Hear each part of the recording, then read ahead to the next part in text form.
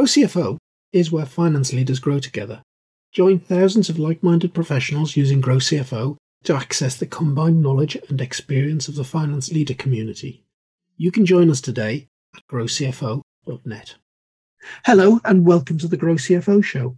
I'm your host, Kevin Appleby, and today we're going to talk about how CFOs can help their procurement teams avoid anchor bias. And joining us is Edmund Zagorin from Arkestro, where Edmund is the Chief Strategy Officer.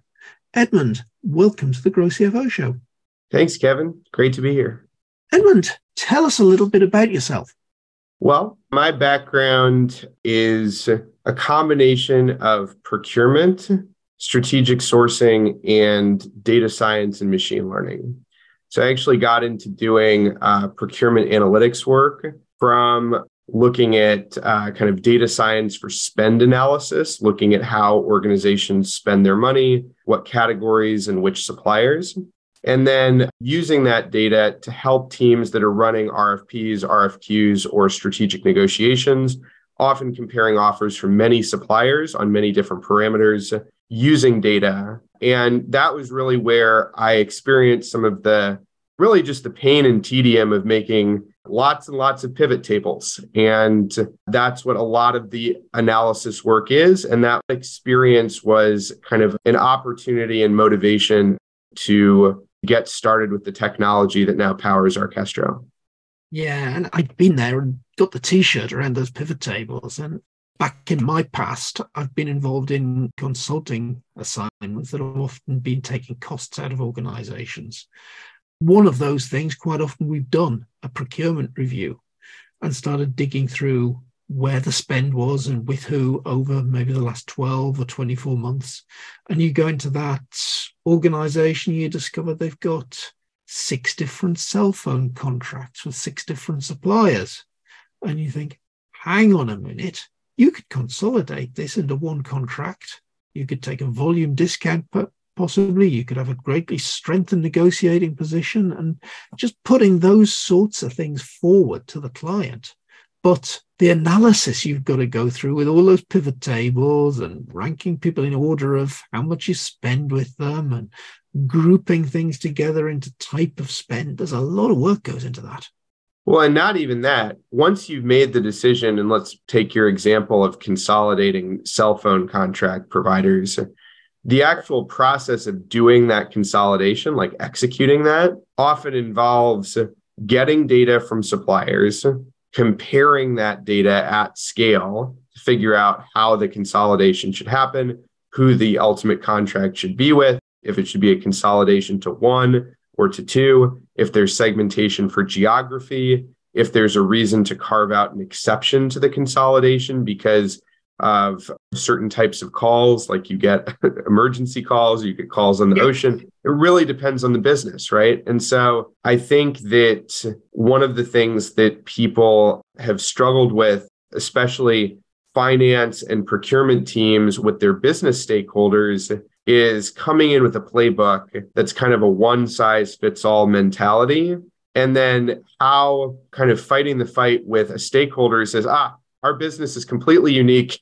Like our setup is completely bespoke. We require this many different suppliers. We require paying more in some cases than benchmarks might suggest. And they might actually be right about certain cases. And that's the thing. It really involves a lot of collaboration with the business. And so whenever I'm working with procurement and finance teams, I always say, hey, is there a way to use data to find out where the stakeholder has got something? It has got really good signal on how the ultimate outcome of that type of activity, a consolidation or a diversification, needs to look. How can we use data to figure out what's signal and what's noise and really get the best outcome for all parties involved, including the suppliers, by the way? Yeah. So what exactly does Arkestro do? So what Arkestro does, we're an embedded platform. So we live inside systems like SAP, Oracle, Coupa, Ariba, and we have a machine learning simulation layer that simulates procurement processes before they begin. And then we propose desired outcomes to suppliers. We also monitor procurement activities and opportunities and propose procurement activities to category managers and even in some cases to stakeholders and business owners. So our platform is called a predictive procurement orchestration platform, and we generate real-time recommendations that help procurement teams take the next best step and help suppliers avoid the hassle of creating quotes manually. That's powerful. But the real reason we're having this conversation today, we were talking about the interface between CFOs and procurement teams, and specifically talking about avoiding anchor bias. So what is anchor bias? So anchor bias is this really interesting phenomenon in the psychology of pricing and commercial dealings, where the first price that we see tends to anchor our expectations about how much something costs. And you see anchor bias all over the place. Like when you go shopping and you see prices that end in $9.99. The reason that prices end in 9 actually has to do with the anchor bias. Even though it's only 1 penny different than $10, consumers repeatedly report feeling that the $9.99 price is significantly cheaper because we anchor on the 9 number instead of the 10. And our brain goes, yep, that's cheaper, even though it's only a penny difference. Yeah, and I've looked at that a lot, saying any pricing our premium membership number in Gross CFO. And we've had those debates that say, well, do we go in at 649 or do we go in at 699? And the common understanding is, well, but in most people's minds, 649, 699 are the same price, but they're both cheaper than 700. Yeah, it's a strange thing. Yeah, significantly, right? Like not just a little bit, but like it's a significant affective and emotional experience of a price that causes people to make buying decisions different than what they otherwise would have. So anchor bias is the first price suggested. So we're talking about negotiation. How does that first price suggested then affect the rest of the way the negotiation goes? So let's think about business-to-business transactions just for a moment, kind of holistically. In procurement, there are many different kinds of deals that you can do, and of course, many different processes that you can use.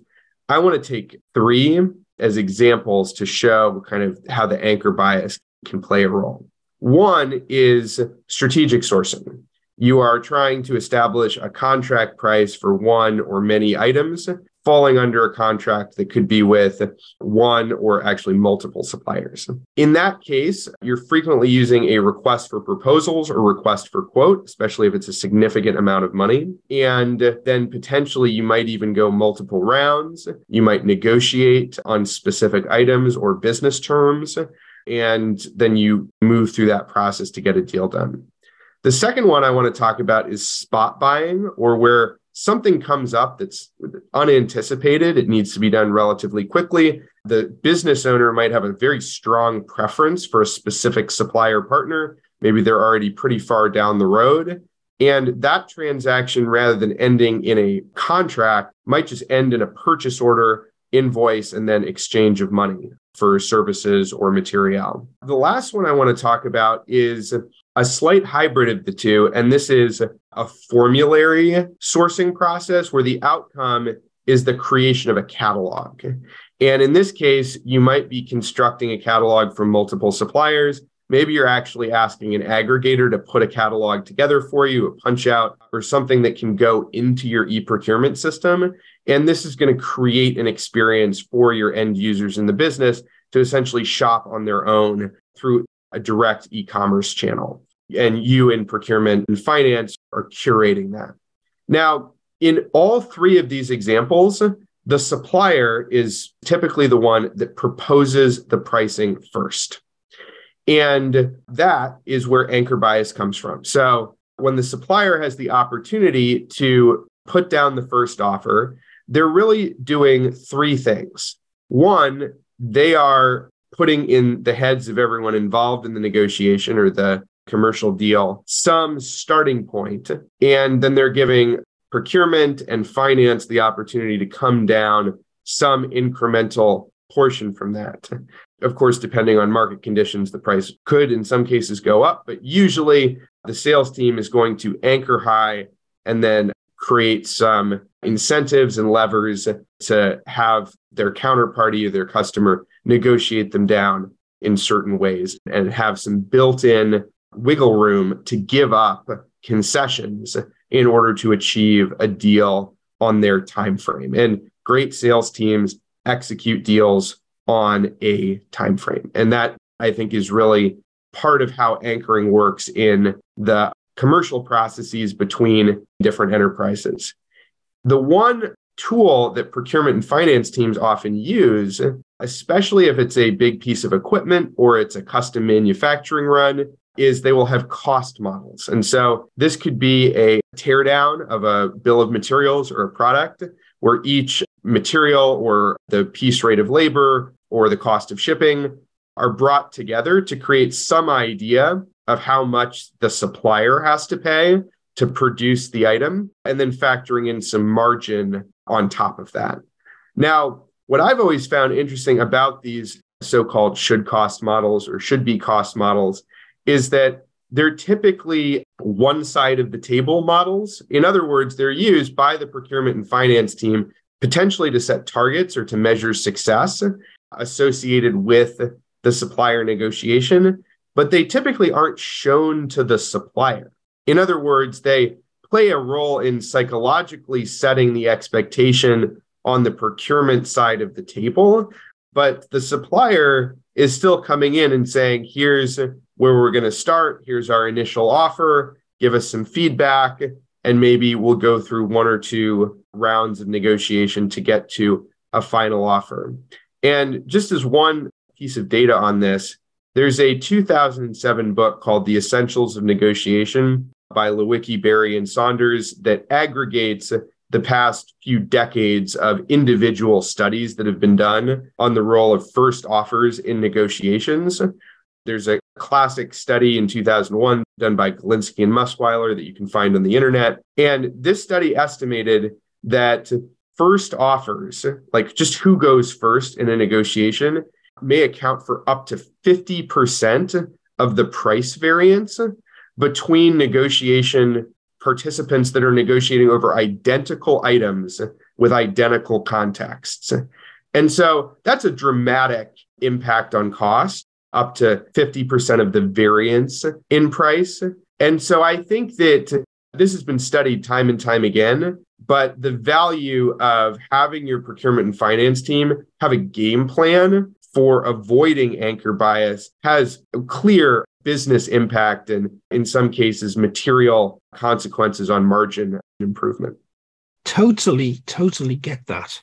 I'm really surprised that there's a bigger difference, as you've mentioned, depending who goes in first with the price, whether it's the buyer or the seller. So thinking further, if you're going to avoid getting into that anchor bias trap, is it predictive models that are the way in? So we think that predictive models are one of the effective ways that teams can really avoid having their suppliers trap them with anchor bias.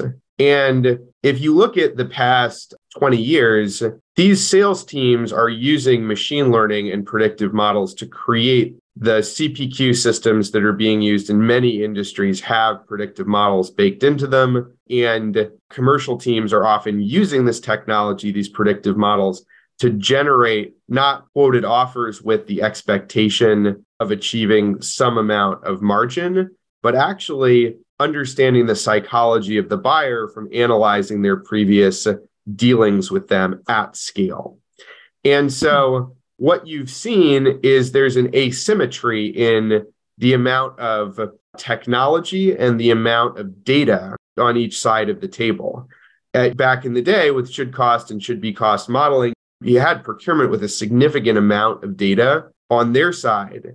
But what's happened is that has become much more inside of the sales team and on the top line revenue side of the table with the investment in technology that we've seen. And so we think that predictive models can enable procurement and finance teams that are doing these negotiations to actually set the context and control the flow of the negotiation with their suppliers more clearly. And we think that predictive models are a tremendous asset in enabling that outcome. Is there something here, though, Edmund, that turns a lot of things into a commodity? Is the model from the buyer's perspective will possibly be looking at cost. The model from the supplier's point of view may well be looking at value add to the customer. Cost and value aren't necessarily the same two things at all. And a supplier would be looking to differentiate by the amount of value they add, whereas the buyer might be looking at purely down to how can we get this thing at the lowest cost. Well, and Kevin, I think you make a very good point about how it's traditionally been done. And I think that those traditional approaches actually run into a fundamental difference in paradigm and perspective, depending on if you're the procurement team or the supplier. What's interesting is that new predictive models powered by artificial intelligence actually don't use either value or cost as their fundamental framework. They use a methodology known as behavioral analysis, which looks at not the items themselves or their change relative to market indices or benchmarks. They actually look at the relationship. So the supplier relationship, it turns out to be this critical missing element in understanding the evolution of these prices over time. And a few years ago, there was this breakthrough in behavioral pricing, largely led by some of the AI scientists at Uber, because Uber had this really significant challenge. They had to generate prices in their app for all of these things, routes between point A and point B, that no one had any idea how much they would cost. And so they actually significantly invested in this kind of foundational technology around behavioral analysis and the use of behavioral analysis and price prediction.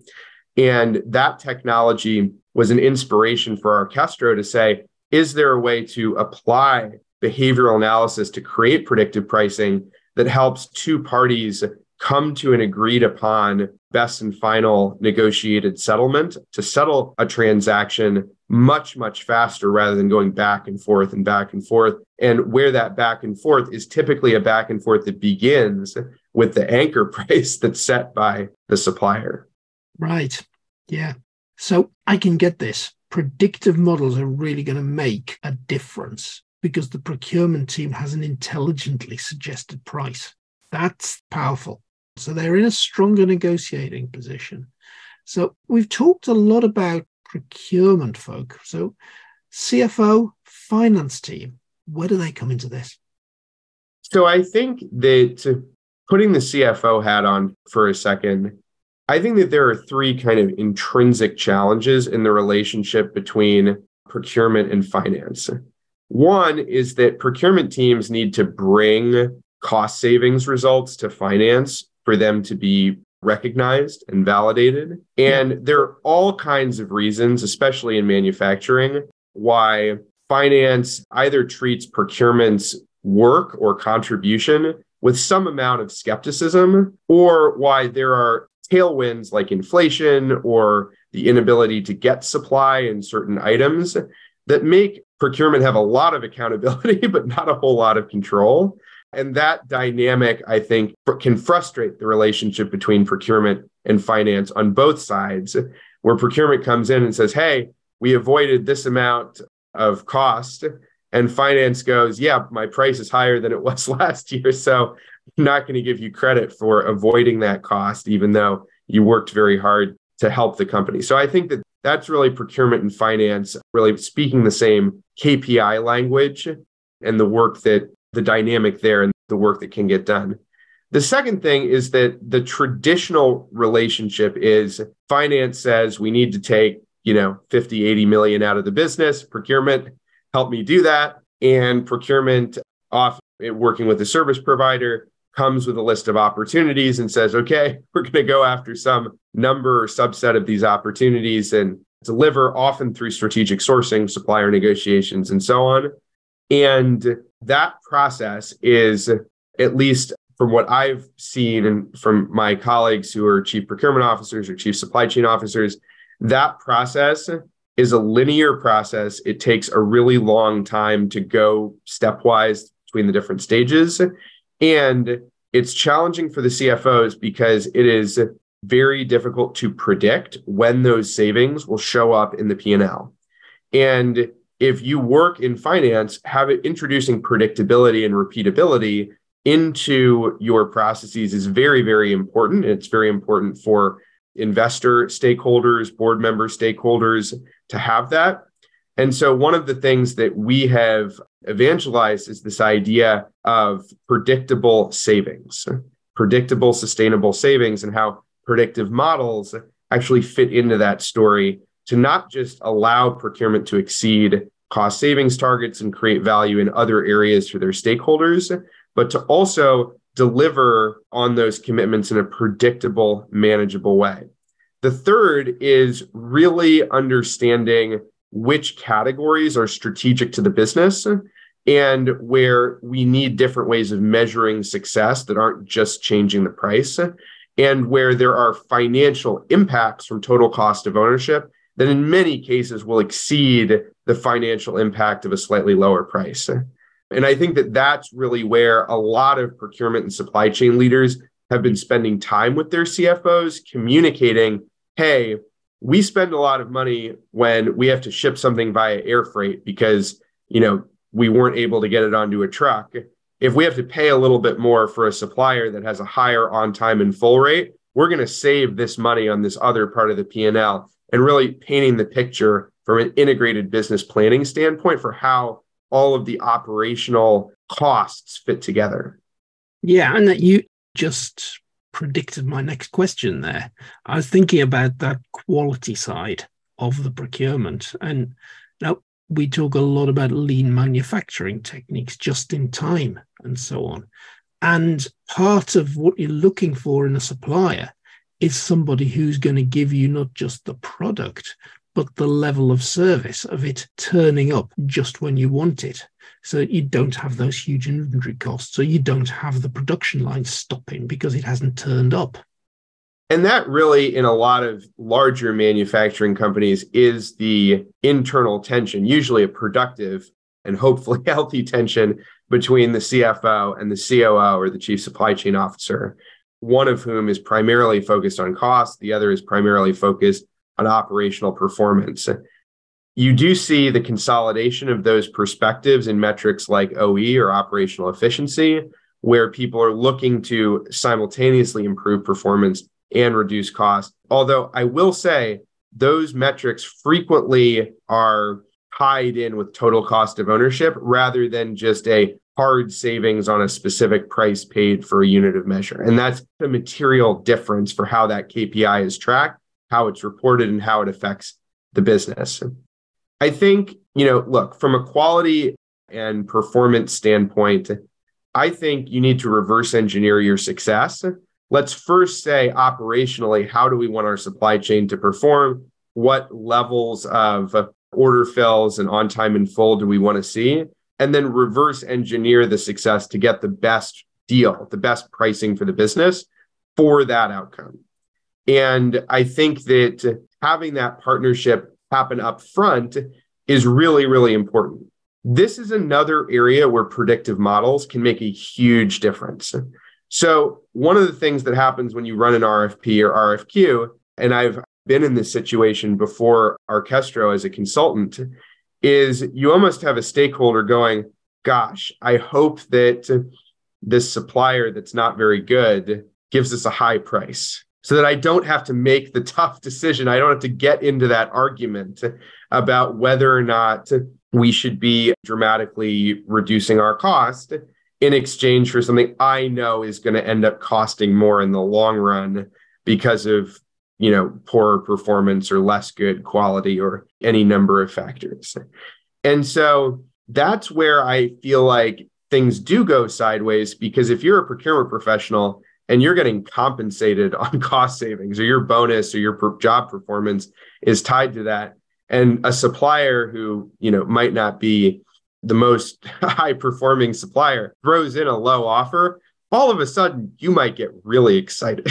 That's actually not good for the health of the relationship between procurement and the CFO.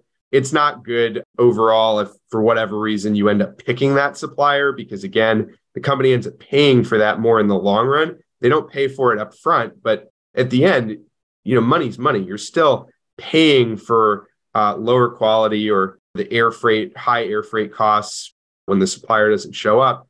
And the problem is the way that cost is allocated. It might be someone else's budget. It might be someone else's purchase order, but it's still like the business is paying those costs. And so that's why total cost of ownership is so critical in having an agreed upon way of keeping score. But there's something even more powerful, which is what if you used a predictive model to determine who your most preferred supplier was before the procurement process even started? In other words, before you even contacted suppliers, what if there was a way to take signal from your purchases and see which people who work in stakeholders, work in the plants, work in the facilities locations, who they're consistently preferring and giving business to?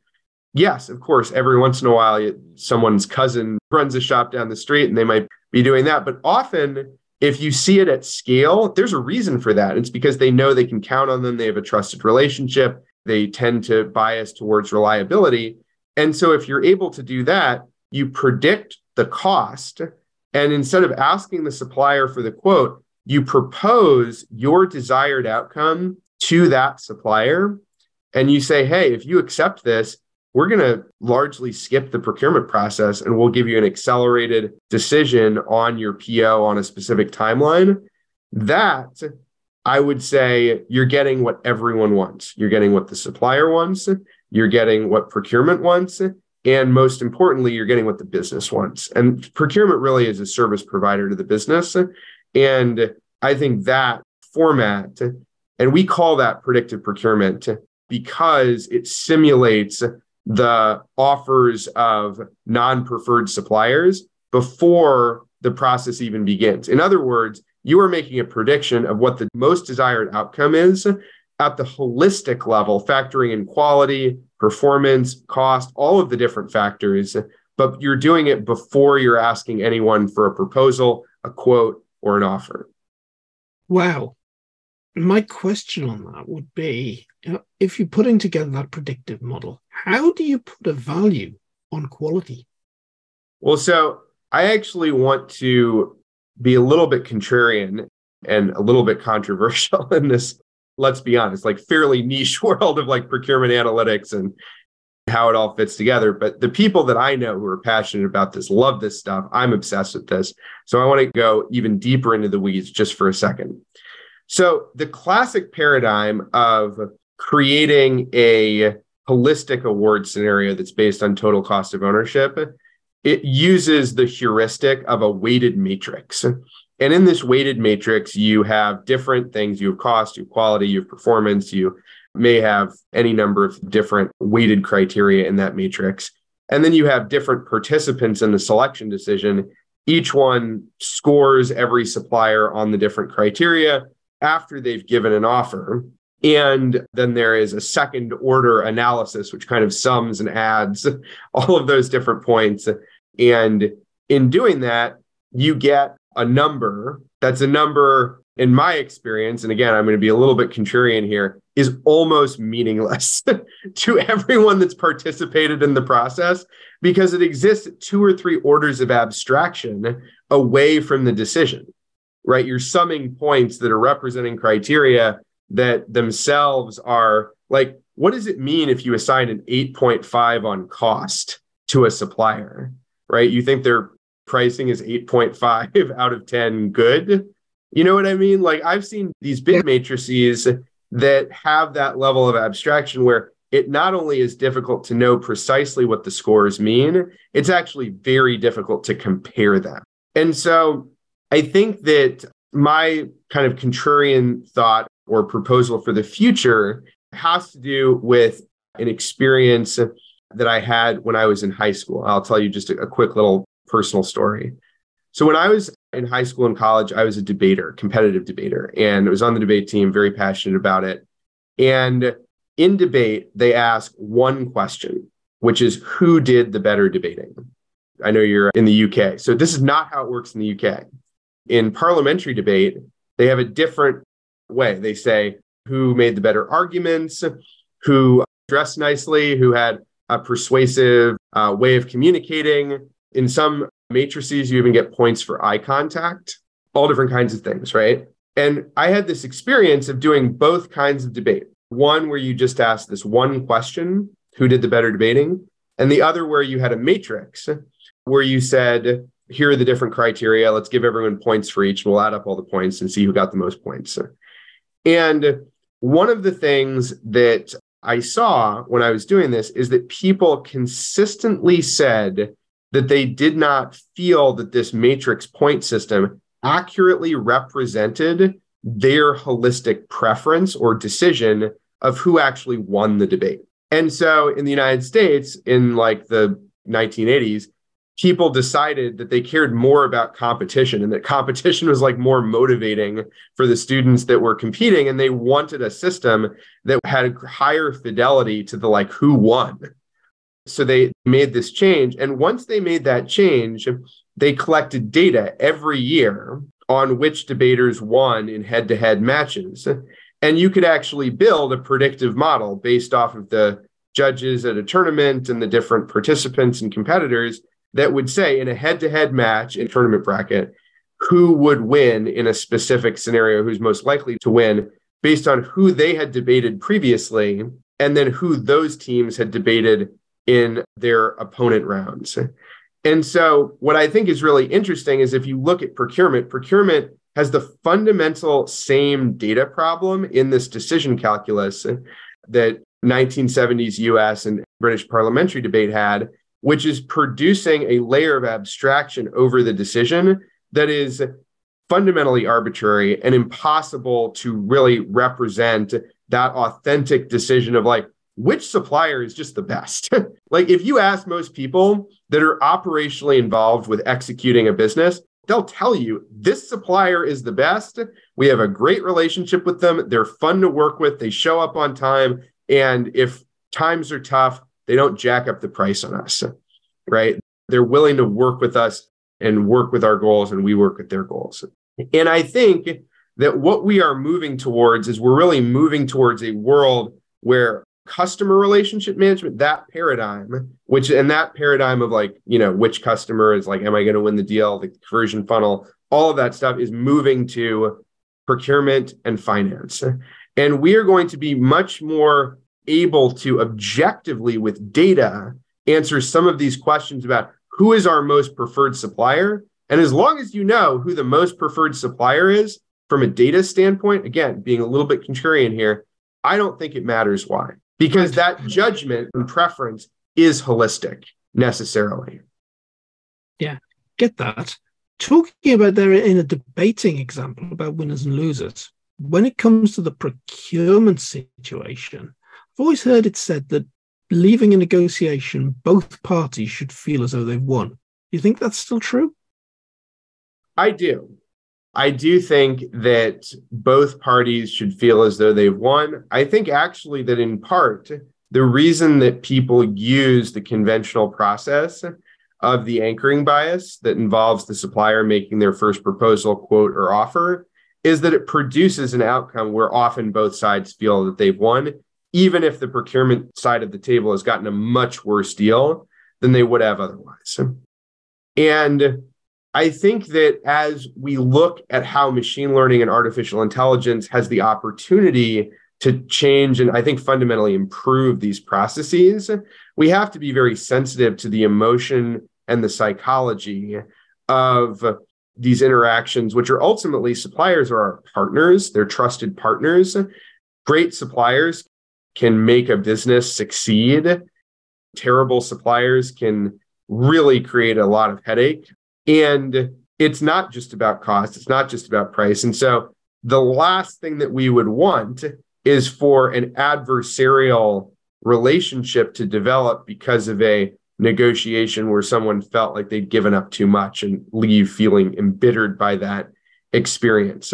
I actually think that one of the reasons that the paradigm is changing is because people value their time in such a different way today than they did even 10 years ago. And I think that we've heard from suppliers is that many of them leave the procurement process, even when they do win and get the deal that they want, feeling somewhat embittered by how long it took and how much work it was for them. And so I think like the process costs of the old way of doing things where the supplier has to anchor and do multiple rounds of back and forth, those process costs have gone way, way up.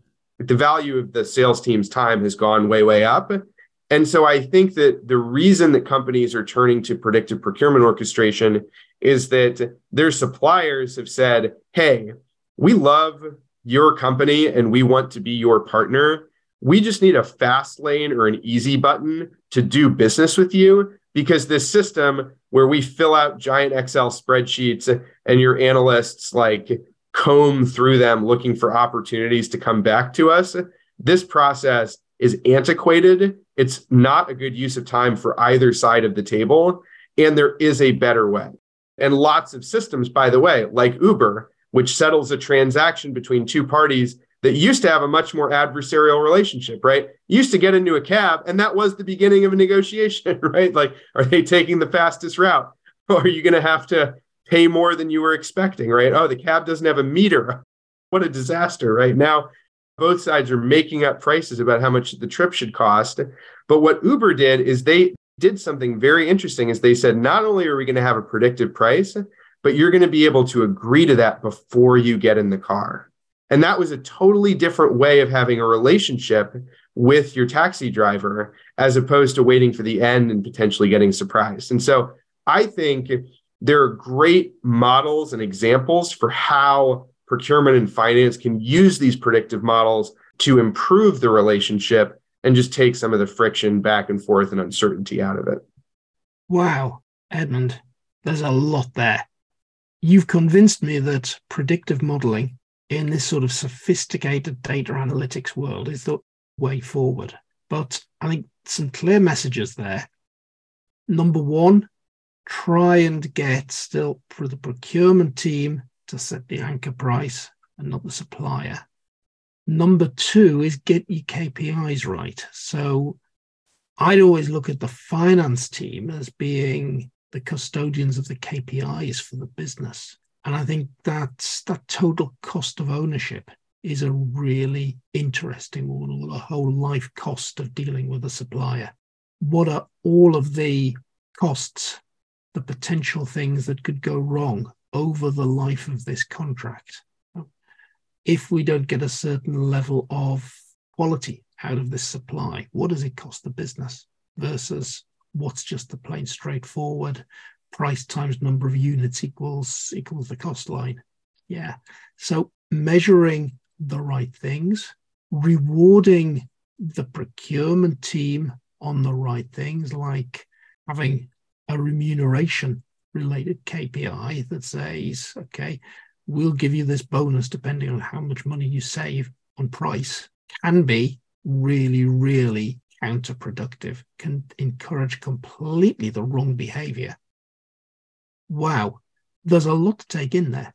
I think anybody listening to this podcast today, probably it's well worth going back in there and giving it a listen second time through, because we have covered so much ground. Edmund, that was brilliant. Thank you for being this week's guest on the Grow CFO Show. Thank you, Kevin. It was a pleasure chatting, and I always like to get down with people who have been in the procurement trenches. It sounds like you have yourself on a number of occasions, and it's a pleasure chatting with you. I appreciate your questions, and I appreciate the conversation. Thank you.